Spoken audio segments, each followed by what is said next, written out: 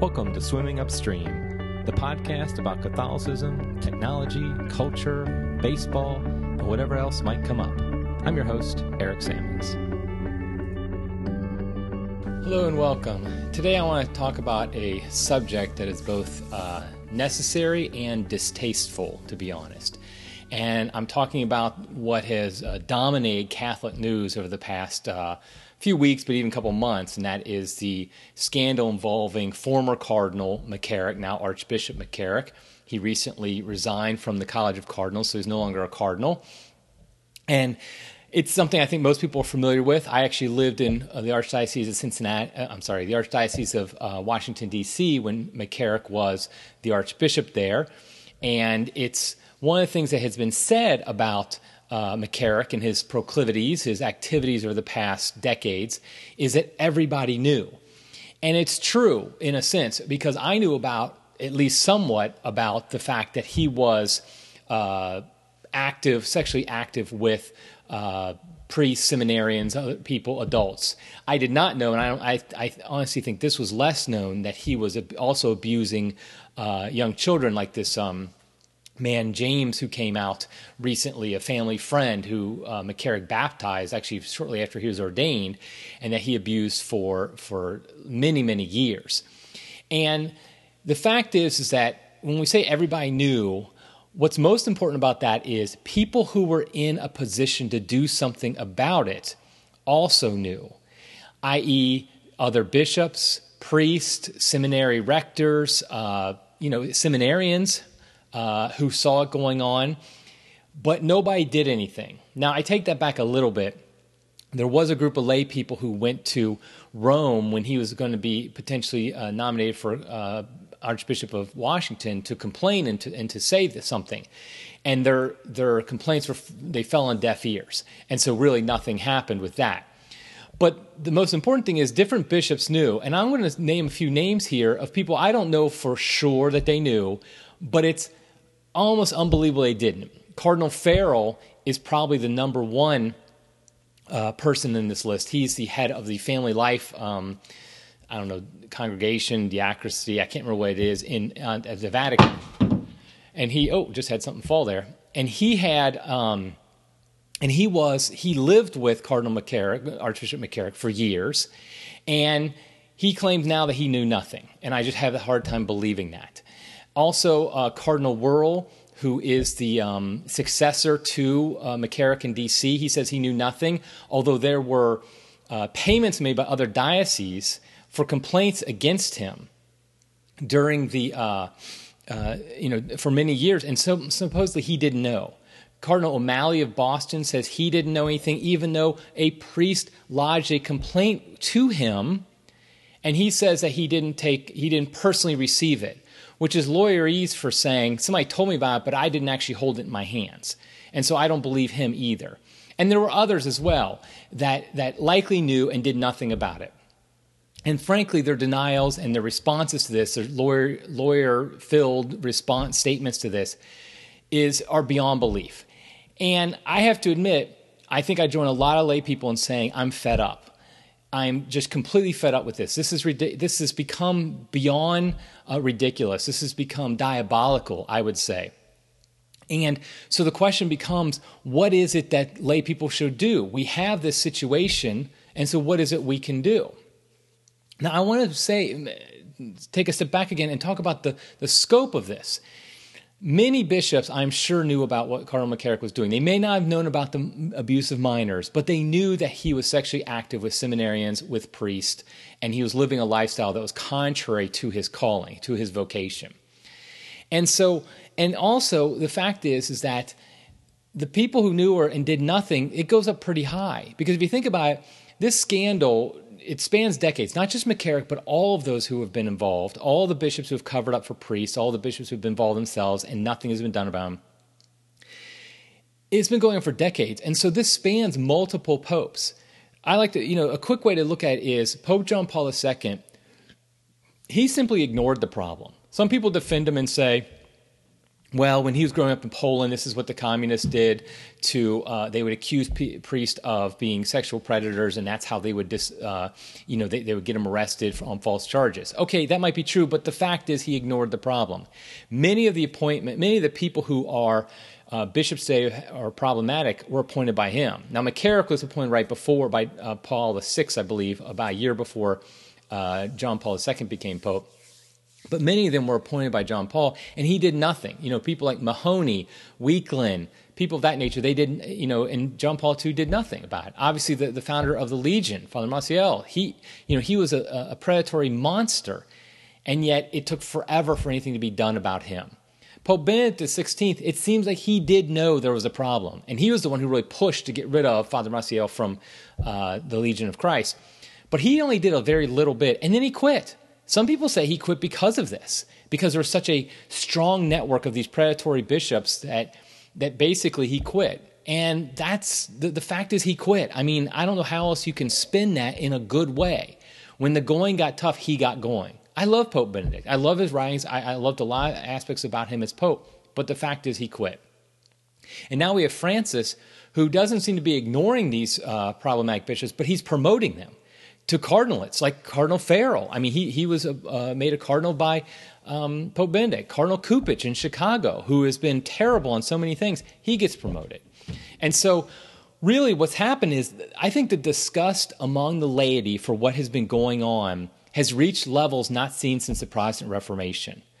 Let's remember the Protestant Reformation, one of the key factors for it igniting into the fire that overtook Europe that it did was discussed at the hierarchy. Yes, Martin Luther had theological reasons why he broke away from the church. And yes, people like Calvin and others had it. But people who have theological differences with the church don't ignite large-scale revolts unless there is already a presupposition of distrust and hatred of the leaders of the Catholic Church, And that's what happened in the Protestant Reformation. And I think we're seeing that today, that level of disgust at the hierarchy for the scandals that have been going on. And so now the question becomes again, what are we supposed to do as lay Catholics? Because we don't want to leave the church. We don't want to be Martin Luthers. That's the last thing we want to be. That's the worst thing we could be as Martin Luthers in this time. We don't want to fall into schism. We don't want to leave the church. And so I wrote an article recently for Crisis Magazine where I talk about this. I say how basically we have to, as Catholics, we have to always remember that the bishop has authority given him by God. The office itself has this authority. We can never deny that. He is the head of his diocese. He has autonomy over that. He is, when united with the other bishops in union with the Pope, he can define, doctrine and faith and morals. There's all, this authority really comes from him. He has the authority to move, priests around his diocese, things like that. He has that authority. We can't really dispute that. But what we can do is recognize that most of these men, most of the bishops, I'm talking mostly in our country, have lost their moral authority, meaning the authority comes from being a good leader, from being an example for others. And they've lost that authority. And so what I think as lay people, one of the main things we need to do is we need to work to replace the men, not replace the office, not eliminate the office, but replace the men who are holding the office. And I mean a significant number of them. I'm not talking about maybe one or two people like a scapegoat like McCarrick might become, but I mean a large number of them, including a large number of cardinals who have been complicit in this and who have done nothing to stop it. They have given statement after statement basically saying, we need new policies, we need to follow the Dallas Charter, and yet all the while they're doing this, the abuse continues.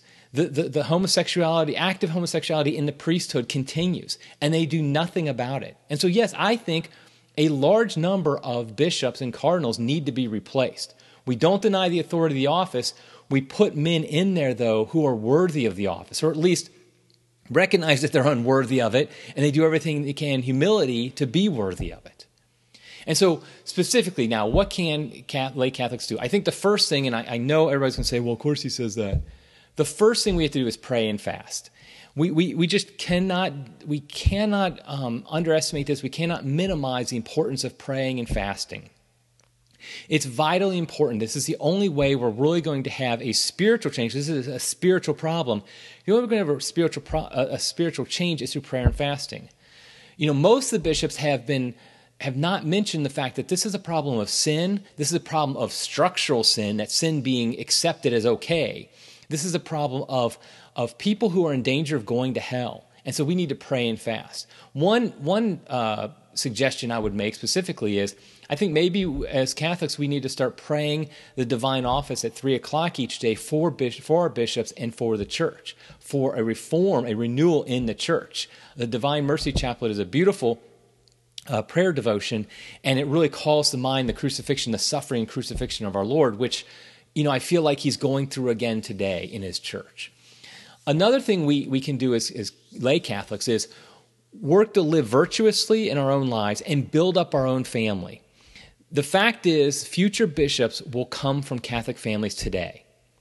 And so if families today, Catholic families today, aren't living a life of virtue, aren't living the faith, their kids won't either, and they'll become the bishops of tomorrow who don't really live it out either. And so we need to be living virtuously. Our number one focus, if you're a parent, your number one focus needs to be your children. That's the best way to overcome this scandal, to combat it, is to work on your own personal holiness, but also on building up your children so you have a holy family. So your sons particularly will be strong, manly men who, if they go to a seminary that has problems one day, they'll know what to do. If a pervert like Cardinal McCarrick wants to get in bed with them, they'll punch him in the face, which is the appropriate response that a young man should have when somebody does something like that. I think a lot of these young men, the Cardinal McCarrick, Archbishop McCarrick, he knew how to pick. All these predators do. They know how to pick the specific people that they want to prey upon because they're weak, because of their upbringing often. They're not going to speak up. They're not going to push him away and things like that. And so we need to build strong young men who will live the faith, make sacrifices of the faith, and they'll call out when people are doing things like what McCarrick was doing. Now, those are two things okay, we pray, we live virtuously. And a lot of people might be saying, okay, great, of course we know to do that. But I want to know exactly what we can do now. What can we do to actually let the bishops know how angry we are? And here are some suggestions. The first one is, I think we demand to the USCCB that they investigate this situation fully. And by that I mean everybody involved, anybody who knew even once that McCarrick was doing this crap and did nothing about it and stayed silent. I don't care if they're the bishop of Timbuktu in Iowa or something. If they knew about it and they didn't do anything about it, they need to be replaced. And we demand that heads will roll. If they do some investigation and basically McCarrick goes and that's it, well, then they didn't do an investigation. What needs to happen is many bishops need to be forced to resign, told you need to step down immediately.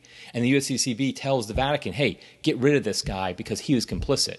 And if it doesn't include a few cardinals, we also know it wasn't serious. Now, the problem, of course, with the USCCB is it's run by bishops. So it's run by people who they're not going to want to lose their own jobs, their own cushy, comfortable lifestyles, going to the cocktail parties and things in high society. They don't want to lose that. So it's going to be difficult. But that's where if the bishops who aren't part of the problem, maybe they're bishops of these obscure places, if they stand up to the Cardinal Farrells and the Cardinal Wuerls and the Cardinal O'Malleys and they tell them you are part of the problem, then perhaps something will happen. The issue is that the USCCB, the bishops, is an old boys club. They're like the Senate. They're going to always protect their own. And they need to realize we're not going to stand for that anymore. I think practically another thing we can do is stop giving to them. I know this is controversial. I've had people complain to me when I suggested this previously in an article that, well, I like my parish. I like my priest. I don't want to stop giving to my parish because someone goes to the diocese because I like what they're doing. Well, number one, this is an issue of conscience for you. You're not required to give to your parish if you don't want to, but you're not required to stop giving either if you don't want to. But I would say don't ever give to anything associated with the USCCB, ever, nothing. They get nothing until many bishops' heads roll. They should get nothing. And I think you should consider, not giving to your parish or giving less to your parish. Now, here's the caveat. Give more to other Catholic organizations, especially like lay-run Catholic organizations, and religious orders that are solid. Yes, they also answer to a bishop in a sense, but it's less likely that money is going to go directly to the bishop's pockets. I mean, by the way, I don't think bishops are greedy and like hoarding this money for themselves. I think taking the money away from them is a way to make them realize they need to listen to us. So yeah, don't give money to them. Another suggestion I have is, I think a prayer vigil should be organized at the next USCCB meeting in November. They hold a meeting twice a year in some fancy hotel usually, and I believe the one in November is always in Baltimore. They have not announced the dates for it yet or the location, but I think the November one's always in Baltimore. What would it be like if when they went into the hotel, every time they went, there was a large group of Catholics, faithful Catholics, who were praying that they do something about that and praying in repentance, praying for forgiveness, and perhaps have speakers talk about the various things that have transpired under their watch, the evils that have transpired under their watch with them doing nothing. Make it very clear to them that we're fed up with this, that we demand that they make changes to how things are done, and they demand that they do something about it. And I also think we should just confront bishops, write letters to them, tell them why you're not giving money to USCCB, why you're not giving money to the bishop's appeal. Tell them exactly what you expect them to do. Tell them that you're sick and tired of what they have been doing over the past few decades. Let them know. Also, when you see them, when you're at some event and you see them and you're shaking their hand, tell them, confront them right there, make them uncomfortable. Now, obviously, I'm not at all calling for physical violence. That would be just completely counterproductive and stupid and immoral. But I am calling to make them uncomfortable. Here's the thing. Bishops want the status quo to continue. That's basically their job.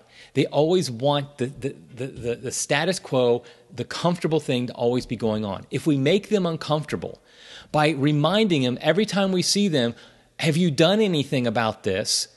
And if they say it's not my responsibility, say, yes, it is. As a shepherd of souls, it is your responsibility. If we're constantly confronting them, if we're writing them letters, we're letting them know, and we do it obviously in a Catholic charitable way, but in a very, by the way, charity often means directness. If somebody's an alcoholic, it's not charitable to just always be nice to them. You tell them to their face, you need to do something like this. You need to go to treatment. And so when a bishop's not doing anything they're supposed to be doing, you tell them directly, you should be doing this. You need to be doing that. So we need to do everything we can to make the bishops uncomfortable. Now, what is it exactly we're looking for from them? What do we want the bishops to do? I have 4 things in my mind that if I saw a bishop doing this, I would feel like, okay, he gets it. He's making progress. The first thing I would ask a bishop to do is come out with a statement that isn't written by your lawyer.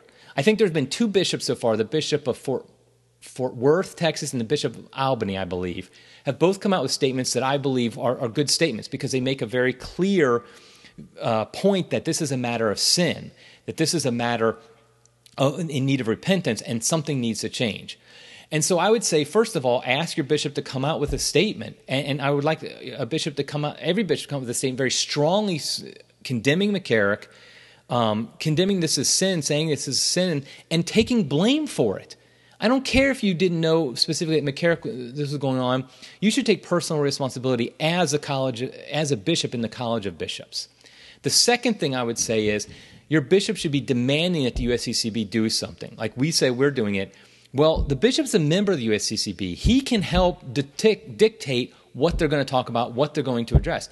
Demand that the USCCB set up an investigation by unbiased people, who probably lay people, who are outside the system, who have the authority to say, yeah, I think Cardinal Farrell needs to go, and you better get rid of him. And they make that public. A bishop needs to demand the USCCB do that.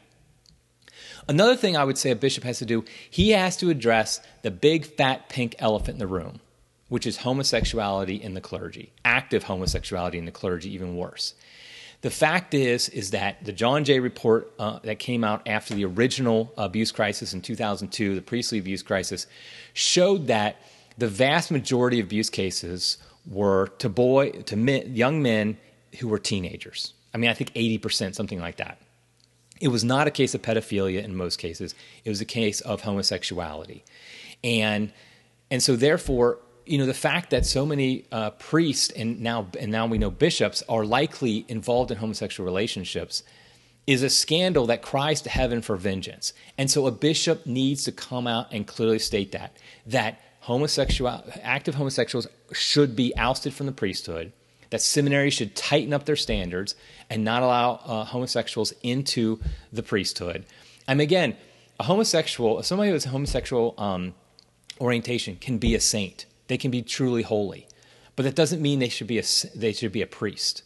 You know, if you live, in fact, I want to say, I don't know a lot of people I would call holy in my life, but a few I do, a number of them are people who were homosexual active, have a homosexual orientation, and they no longer act upon it. They're some of the holiest people I know. And so it's not saying you can't be holy and have a homosexual orientation, but you shouldn't be a priest. And a bishop needs to address that fact plainly and clearly. Yeah, they're going to get pushed back. Yeah, they're going to be attacked, but that's what they need to do if they really are serious about cleaning up the mess that they've made. And then the last thing I would say that a bishop should do, that I would say, okay, now they're serious, they should start leading public penance services for reform, for forgiveness for what they and we have done to allow this to happen. And yes, I mean potentially literally sackcloth and ashes. I mean, they should be specifically going out there and having, making it very clear that this is a spiritual problem, that it deserves repentance on their part, and so they should be leading public penance in which they are truly leading it. They are saying, I am sorry personally, I have sinned and I beg forgiveness. And I'm going to do a fast for a week or Fridays or something like that. If a bishop did those four things, they make a strong Catholic statement, they demand the USCCB do something about this, and they help make that happen. They address the elephant in the room, which is homosexuality in the clergy, and also they perform public penance and they lead their diocese public penance. Then I think I would say, okay, this bishop gets it. This bishop is the one that the type that we want to keep, the type that will lead us into a reformed, a renewed church that can really be one that spreads the gospel throughout the world. So far, I've seen 2 bishops who have done the first step, and no other bishops have even done that. And so, obviously, we have a long ways to go. So as lay people, let's continue to pray and fast, let's continue to live virtually, build up our family, and let's continue making the bishops' lives uncomfortable until they address this seriously. Okay, well, that was intense. I know. I have to admit I'm very emotional about this, and I get very intense about it because I think it's such a crisis, and because I love the church, and I want the church to be that beacon of light in the world, to be the institution that brings the light of Christ to the world, and it just can't do that as long as we have this crisis going on in the episcopate with the bishops. But that's it for today. Until next time, keep swimming against the stream.